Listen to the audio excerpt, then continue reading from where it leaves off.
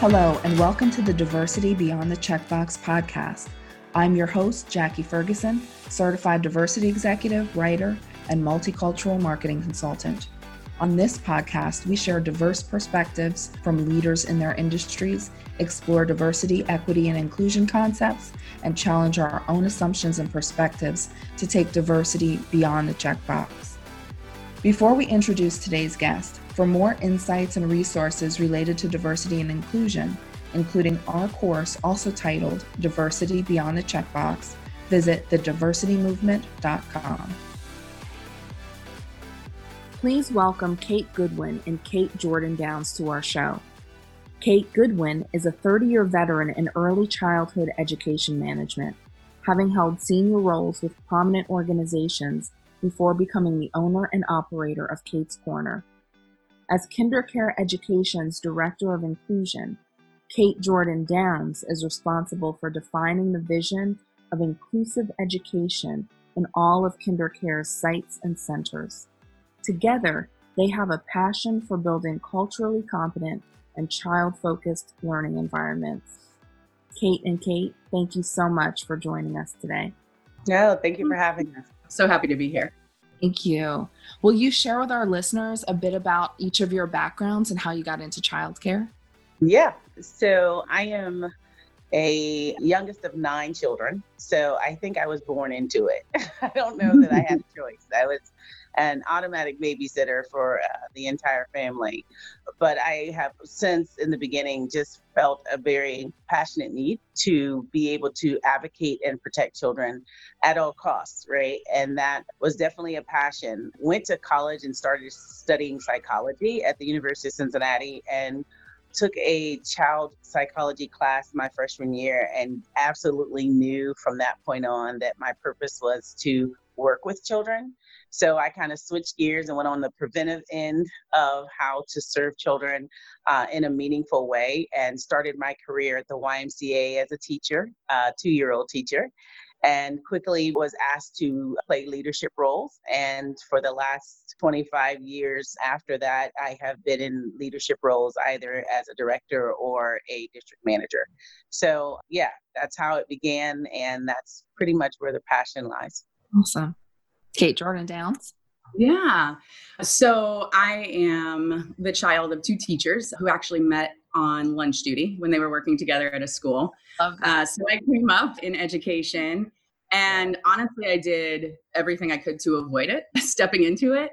I wanted to be a journalist for a little bit. I wanted to be a political scientist. I had all of these other ideas and aspirations and went through kind of the typical change your major 5 times at school.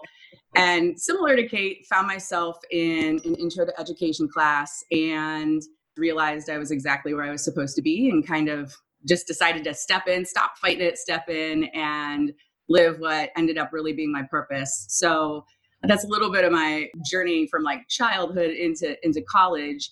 What was interesting is I went to school to be a high school history teacher. I love history, specifically American history. So I studied that, wanted to teach high schoolers. And kind of discovered that there's not a lot of room for high school history teachers when you apply. Usually we got other people already filling those roles. So kind of switched gears, leaned on my minor with special education and started doing some special education with middle school work. And that evolved over time. And eventually I found myself in DC working for Easter Seals Child Development Center. And that's where kind of the world of early childhood entered. I just knew I found my people. And so that was in 2007. And ever since, I've just been dedicated to kind of supporting and teaching our youngest generation so they can save us. Yes. Now, tell me how you two met. So Kate and I were both working at KinderCare Education, and I was leading like groups of field leadership through kind of an education programs 101, just making sure they understood the curriculum and what was available to their teachers and some of the other pieces. And we were talking and I started going through some of the history of inclusion services at the company and kind of where it started and where it had evolved to. And at that time, which I think was like late 2017 or 2016, we were really focused on some of the new data that was coming out around preschool expulsion and suspension and kind of the disproportionate impact on boys and specifically boys of color. We were kind of talking through that part, and I just was watching Kate's face to kind of absorb what was being said, and I couldn't really read it, but I could tell there was emotion there. And so as we kind of kept going through, I shared that, reached out to Dr. Walter Gilliam, who's at Yale and is really leading that research, and that he'd agreed to meet. So I was really looking forward to that, and just kind of in this space of how do we make a difference? Like, we know that this is heavy and we have to kind of sit in this truth and recognize like we're a part of it, but also step into the power of being in early childhood education and the ability to change that trajectory. So I was kind of on my soapbox doing my conversation, and Kate, I'll let you pick it up from here.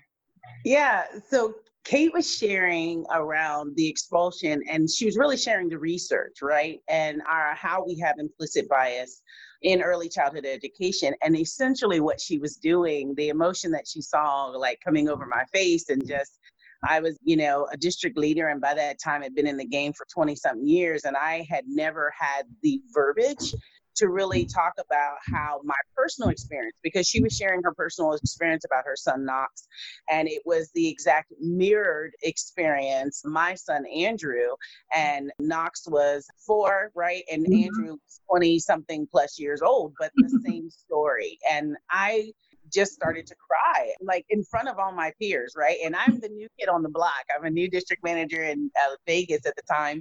And I'm a new kid on the block, but I just couldn't control my emotion to actually have someone acknowledge that this is something I had been doing all of my life, advocating for him to be in a space, to, not be medicated, to really just know that he was experiencing who he was as a person, and that people just didn't understand who he was.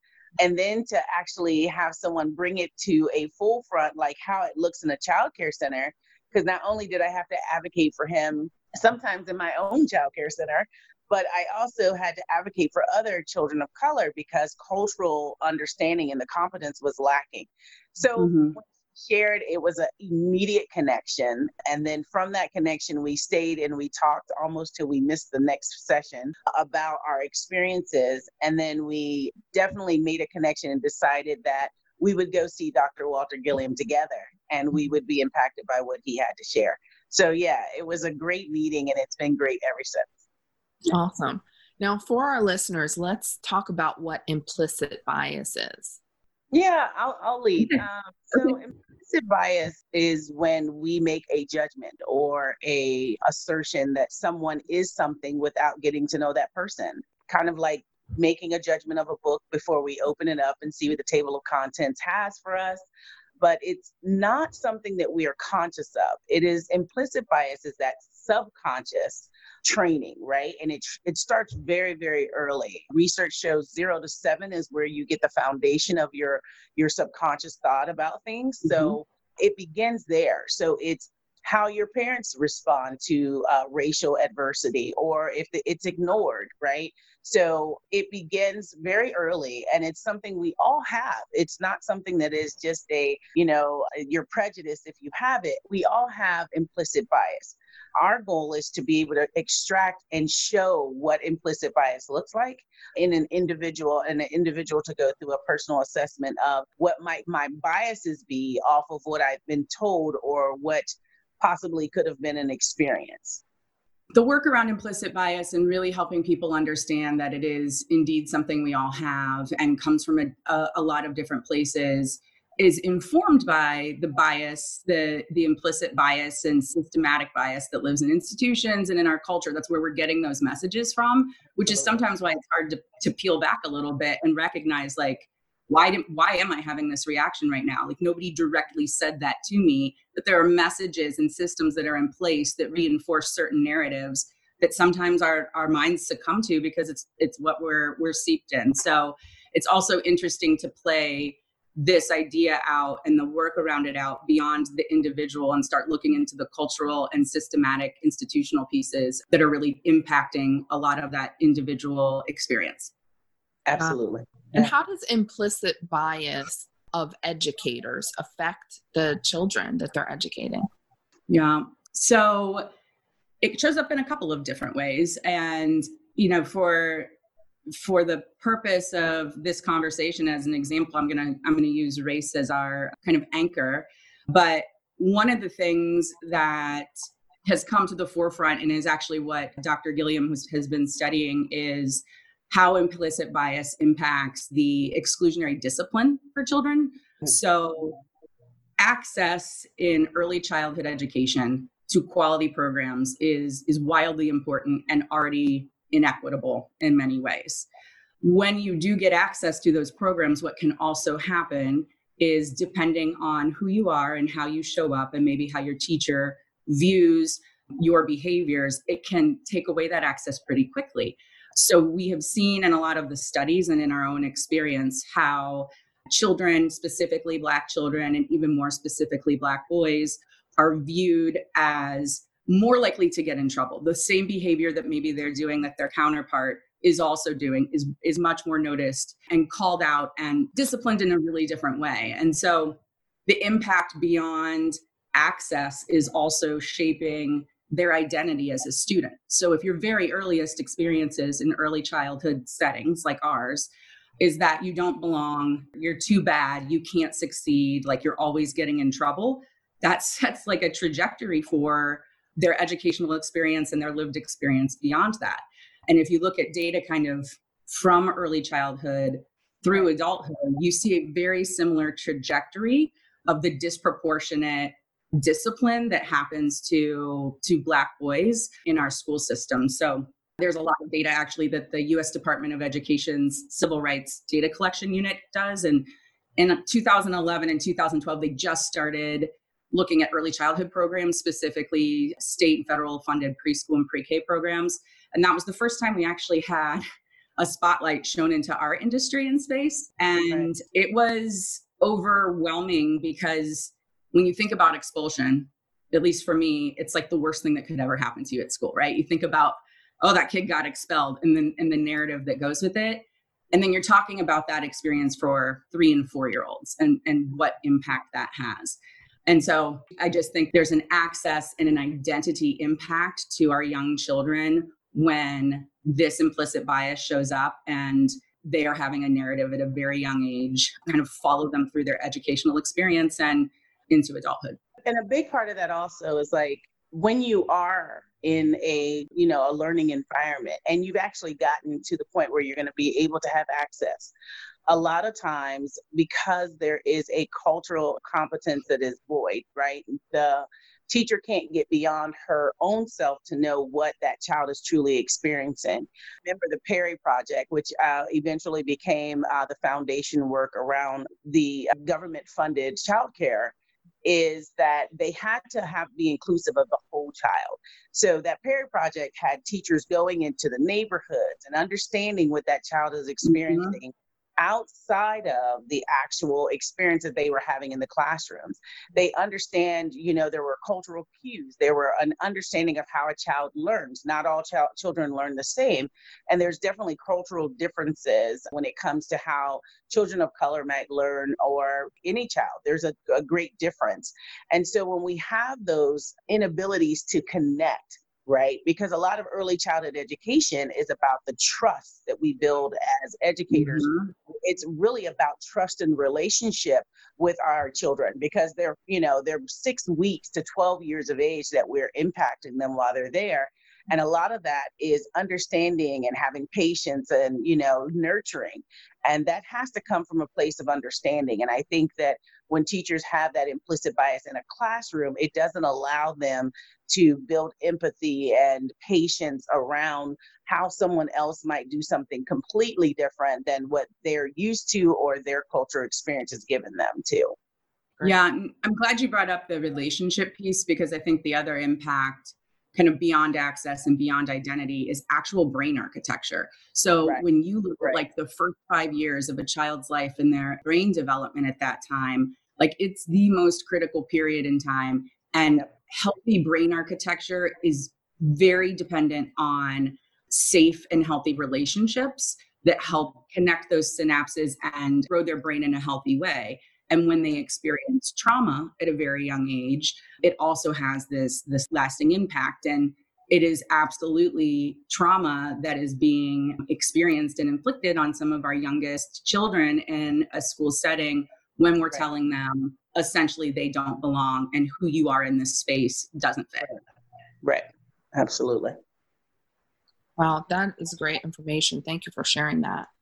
Let's pivot a little bit and talk about Kate's Corner. Yeah. So Kate's Corner is a part of our parent company, which is Durham Child Care Collaborative. I created Durham Child Care Collaborative to be an expression of me doing the work that I want to see and making the changes that I want to see in early childhood education. But Kate's Corner, specifically in Durham, will be a drop-in child care center servicing the downtown area.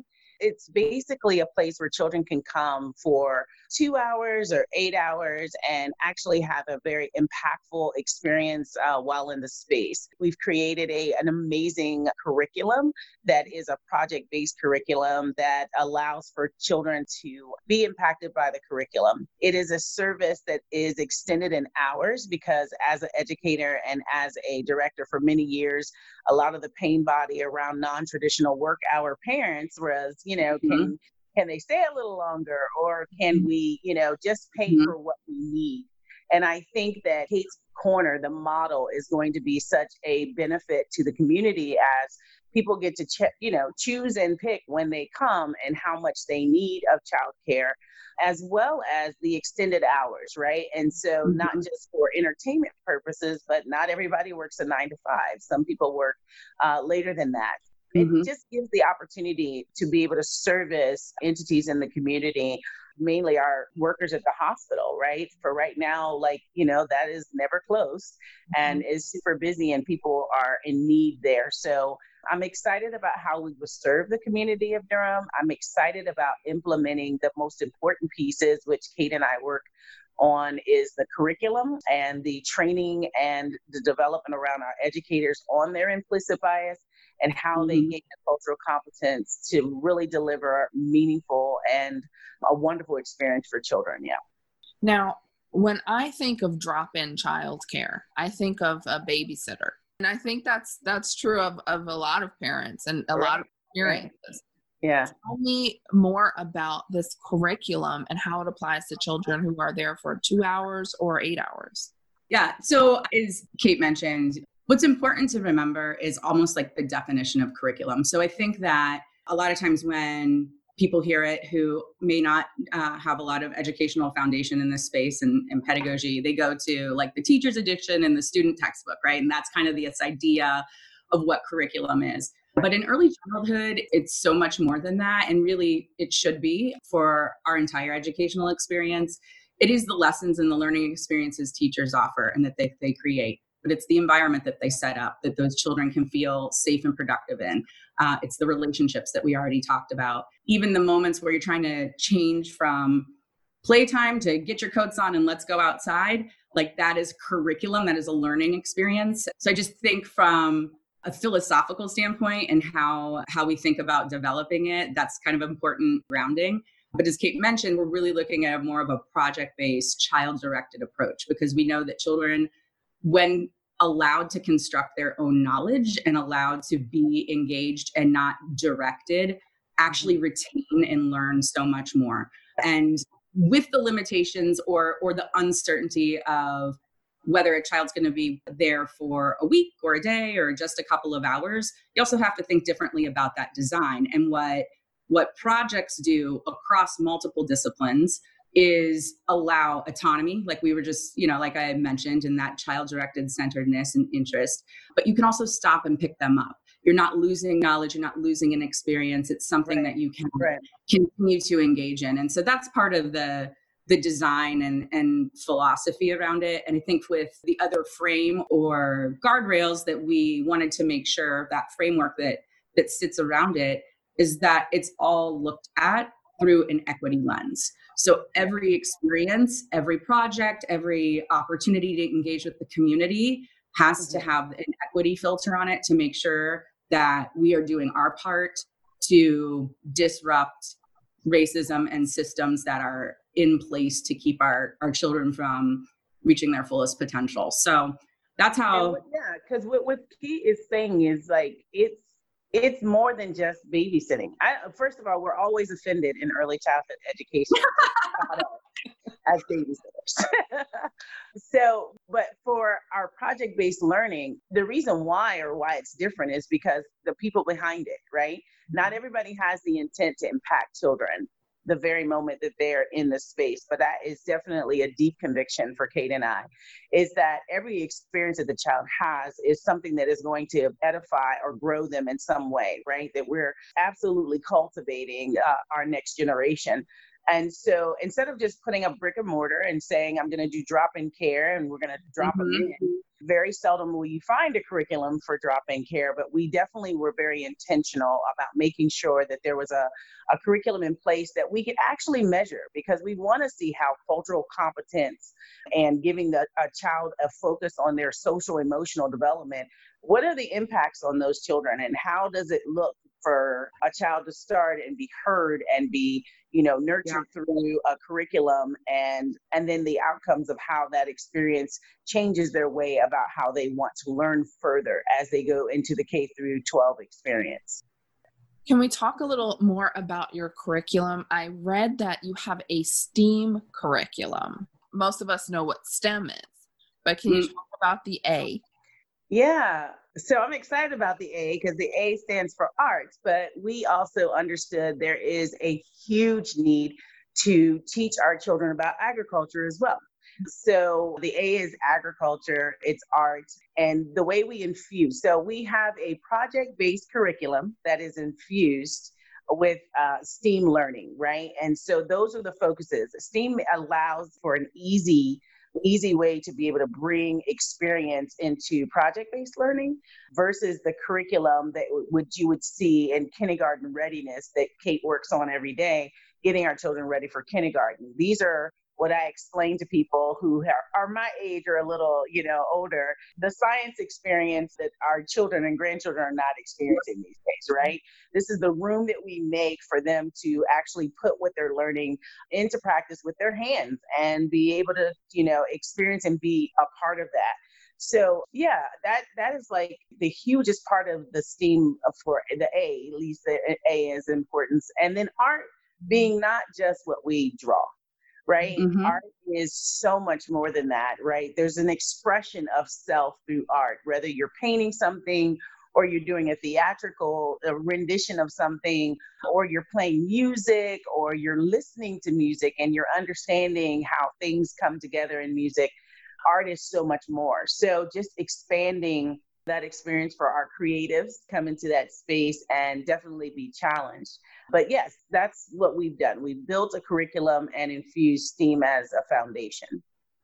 Jackie, your point was you'd heard STEM before, you hadn't heard STEAM. And I think to kind of go back to STEM in general, it has become a little bit of a buzzword in education, right? Like everybody kind of throws it around. And the reason for that is because research is really showing us that like this 21st century learning model that we need to adapt to and build in order for our children to be prepared to step into like the jobs, the world that will be theirs as adults, is largely going to be focused around the science, technology, and engineering pieces and math pieces as just tech in general continues to be, we're experiencing right now, right, in the pandemic, this absolute need to engage in technology in a different way.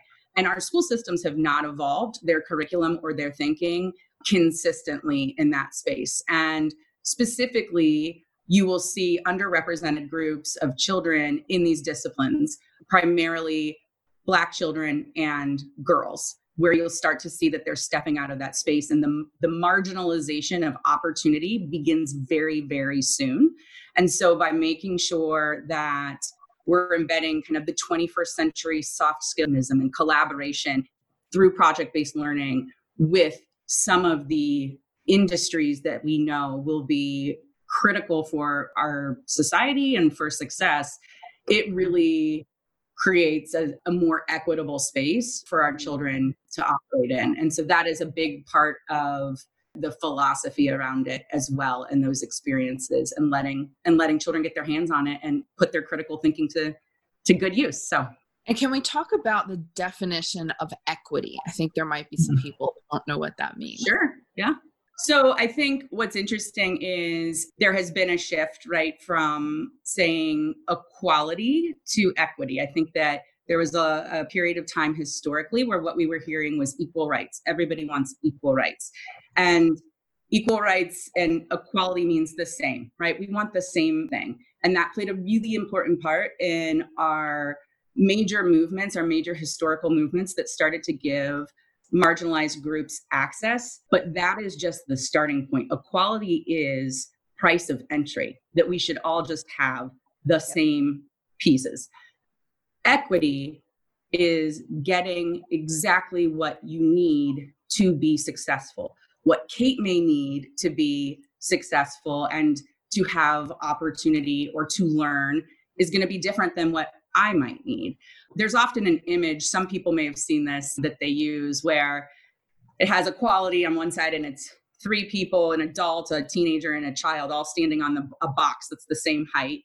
And the adult's fine. The teenager can sort of see over to the fence, and the little child can't see anything because he's too low. And then the side picture of it, of equity, is different sized boxes that everybody's standing on so that they can see the game. That is the simplest way I can think to define equity. But it's just making sure that people are getting what they need. And that might not always be the same. It might not always be equal. Great. Thank you so much. Let's talk about some of the racial inequities in early education. What are some of the disparities that we should be aware of as a community? Mm-hmm. Yeah, I think Kate talked about access being the top issue. Access to early childhood education. I mentioned the Perry Project, which has is the foundation of our Head Start program. But in order to participate in early learning, you have to be in a place where either your family is not making enough money so that you're able to get vouchers or you're able to go to free programming. But if you make enough but not enough, which is a lot of the experiences, you then don't have access to early learning. Some public school systems have brought in early childhood as a beginning or precursor to kindergarten, which is amazing, which opens up access. But I think that the biggest part of that is, one, the access, and then two, coming into a care group of people who really understand who you are and appreciate you. That becomes a huge issue. And then sometimes it's really helping the parents understand the importance of this exposure to education at an early age. Usually we can have, big brother or big sister watching the children, which then lends to them not having an understanding of how to interact with children their own age, or the experiences that a curriculum would bring together to kind of unlock things in their own brain. So access is one. Definitely equitable learning environments is two. And I think parent understanding, like that, parent advocacy being understood, that starts really in early childhood, because I tell people all the time, we build this huge document for six weeks, right? Their developmental milestones, all the way up into pre-kindergarten and ready to go into kindergarten. We have all this wealth of information in early childhood on that child and their development throughout the years. And none of that goes with them to their kindergarten teacher, or none of that goes to the kindergarten teacher to kind of understand them. So parent advocacy in that way of understanding and knowing your child, knowing how your child learns and how they, respond to things, is essential to knowing how their education experience is going to be after early childhood and how they go into the K through 12 space with the support that they need. So those are the three things I think that are major in trying to get people to understand what is not so happening not so well in early childhood education, and what our goal is to bring to the table and improve on. Yeah, and I think, to also understand the inequities, whether they're racial or economic or linguistic in early childhood, you have to understand the system and the industry a little bit. And the early childhood education industry right now continues to be underrepresented in funding and undervalued as a part of the learning journey. To Kate's point earlier, like all of this work that we're doing in this space to help set children on the right path, Like none of that is moving forward necessarily to their kindergarten classrooms and beyond. And if you look at the workforce, it's largely women, right? Almost 96% female workforce. And then largely African-American women, women of color, who are in these roles and supporting without their own resources and needs being met. So they're like being pulled in this insane way. And so the inequity of how we treat the teachers and the women, and specifically the women of color who are carrying this industry on their backs, is jarring. And it absolutely has an impact on how we can show up for the children in our classroom.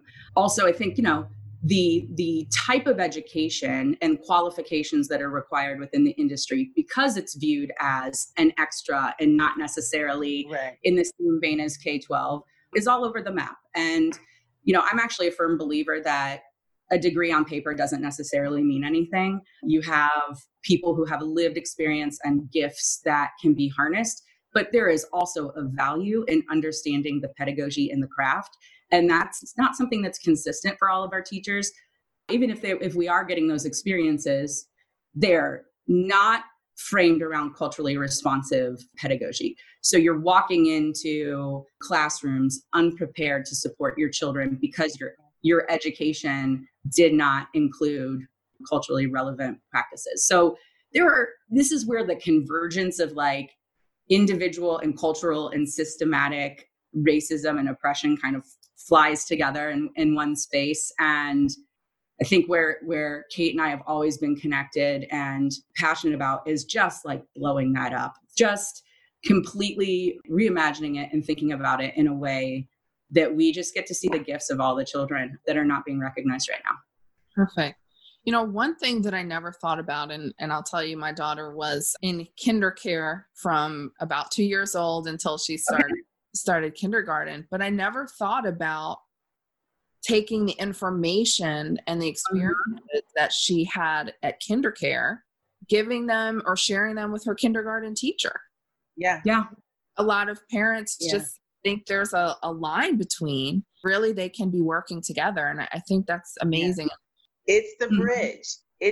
I refer to it as the bridge that's broken or that's never been built, but it's mandatory for us to cross over in a meaningful way from pre-K into kindergarten. The lack of having the bridge, right, which is really the foundation of that bridge is the child, right, their knowledge and everything else. The support is on one end, the early childhood experience, and then there's a crossover to the kindergarten teacher who needs not only to know, we know how to, in our minds, to educate children, but we just don't get to know the child. Even in my experience as being a trainer, you always think about the end user and how does that end user learn? And if you don't know that, how do you effectively teach, right?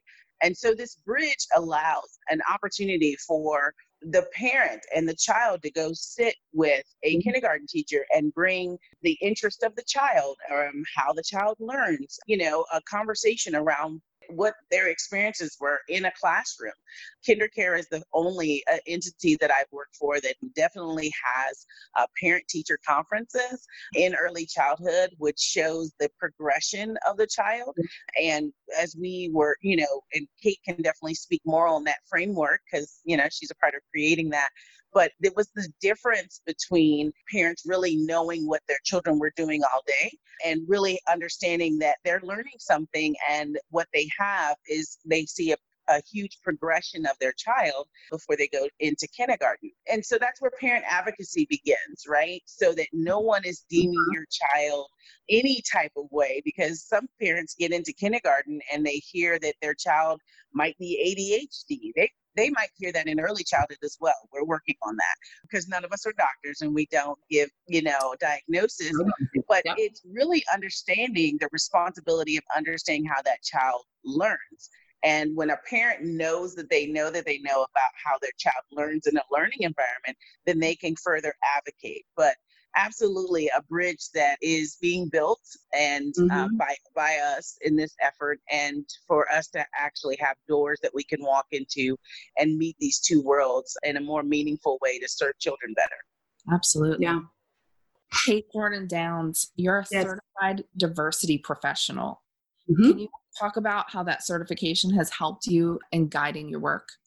Yeah. So, it's interesting kind of throughout my career, I have been in some space or role that is supporting inclusion, whether it's in a school, in the classroom, or in an organization. And because my own education didn't include some of the critical things that I needed to know, and I got baptized by fire hard in a lot of a lot of places. There was just a moment in time where, to Kate's point earlier, like I needed language and I needed a framework to kind of take all of these lived experiences and what I was watching and make sense of them so that I could support and honestly like be in service to our children and our families and our teachers in a different way. So I think the most important thing it gave me and that I continue to use is a deep understanding of the history of the systems that exist within our educational spaces, how those systems benefit certain groups of people and what to be aware of, and just what the body of work is when you're advancing equity in organizations and you're focusing on that. What are these predictable phases that an organization will go through as they start to tackle taking on racial equity, and being confident in what that process will feel like, and that it's going to be messy, it's going to be uncomfortable, that is literally part of the work, and staying in it. I think it just solidified and gave me a way to organize and structure and mobilize that I didn't have before when it was just my own lived experiences and I was trying to figure it out. Got it. Thank you for sharing that.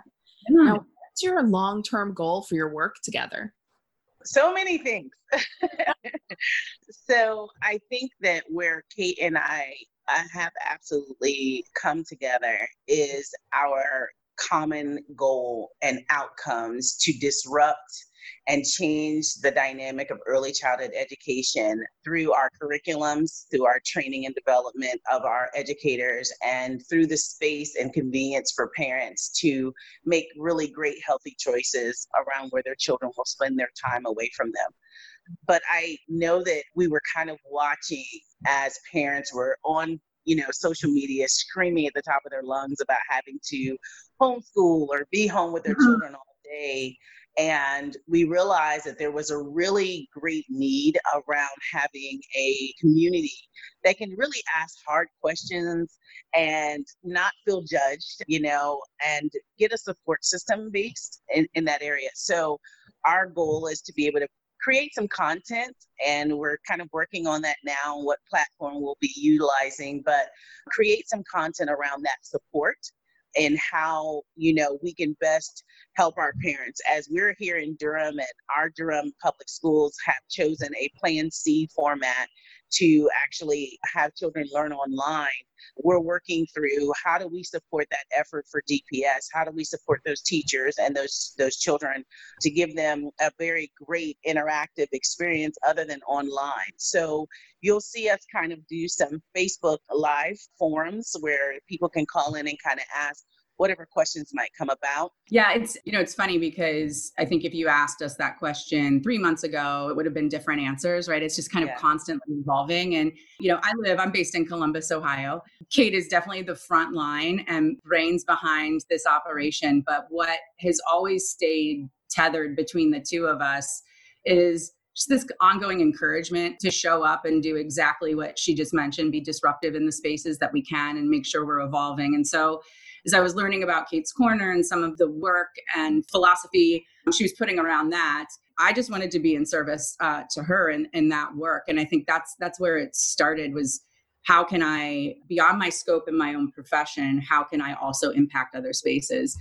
And certainly as we witnessed the murder of George Floyd and this collective uprising that I think we haven't seen in this way prior to this moment, that opened up a window of opportunity to strike and activate in a way that will pull people into a movement of disruption with one another versus individuals trying to do it on their own. The modules and the information and anything that we're building out from a content space there is a huge passion, and we're going to be intentional in how we construct that, making sure that this is hard. Like, this is not going to be something, obviously, that tomorrow after a course, everybody's on the same page and we're moving forward, in harmony. Like this is messy work.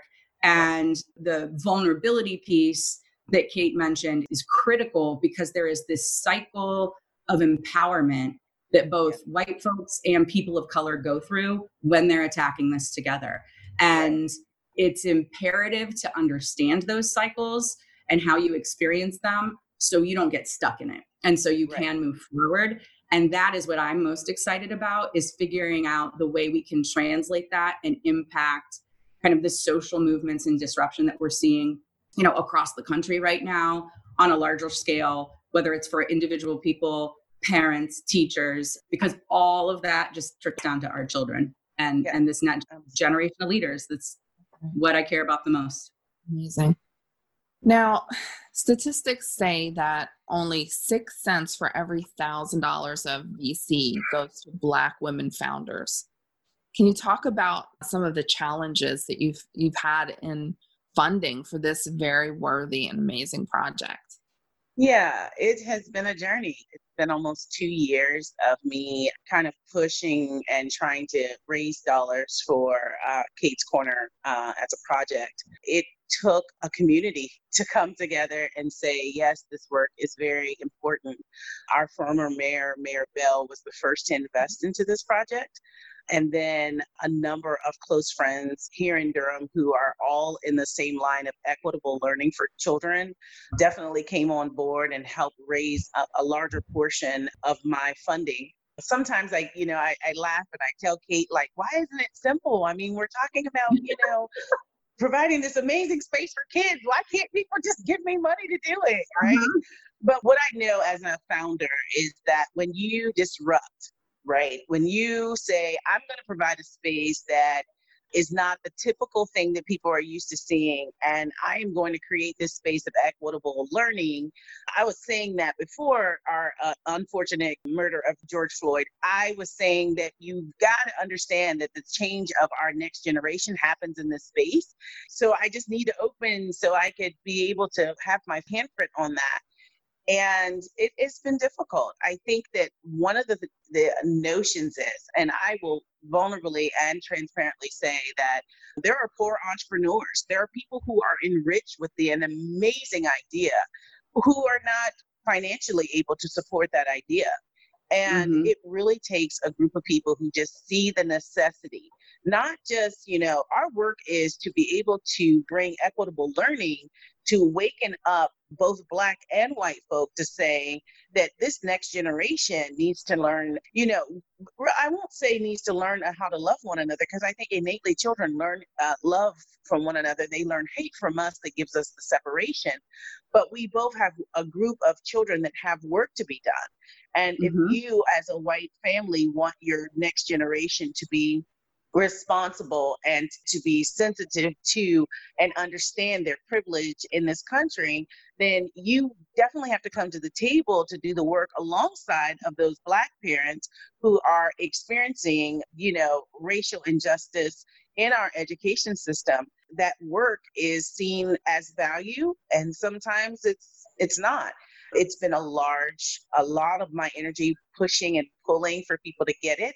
I think the convenience part of our concept, right, filling that need for drop-in care is attractive. But when we start getting around, understanding the meaningful work, Kate does this, I think, all day long, is educating people on the why and getting them to that space of wanting to participate. But I'm a poor entrepreneur who just decided that I'm going to do this work and it has to be done. And as we started developing curriculum and everything, it became very much so bigger than me. So I think where I land with I raised all the money to start the project. It was birthed out of just necessity that this has to happen. And many no's and many, you don't have the collateral. You don't have the backing, but a lot of yeses that said, we're going to take this chance because we see what you're doing. We see the importance of it. So access to capital is a huge issue for African-American females who are in this space trying to make all of it makes sense. But this is, I won't say will overpowers that, but I just say keep digging. find the people, find your tribe who speaks the same language and wants things to be done, and just that happens to have a bigger pocketbook than you. Thank you for sharing that. Well, thank you both so much for advocating for our children and sharing your story and insights with us. How can listeners connect with you going forward? Yeah, so katescornerdurham.com is the website that we've created. We will also have a new company being developed for the content around courses, online courses around implicit bias and just anything around the early childhood education component that would be helpful for educators as well as our parents. So that'll be forthcoming, and it'll be on the Kate's Corner website. And then on Facebook, there's a Kate's Corner page that you can kind of see some of the videos that I've done speaking about equity in education and some of the work around Dr. Gilliam's research. So, yeah. Kate Jordan Downs, Kate Goodwin, thank you so much for being on our podcast today. We appreciate it. Thank you. Thank you for having us.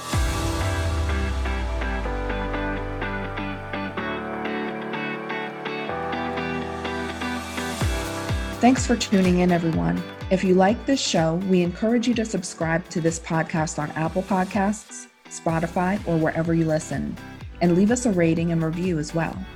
This show was edited and produced by Earfluence.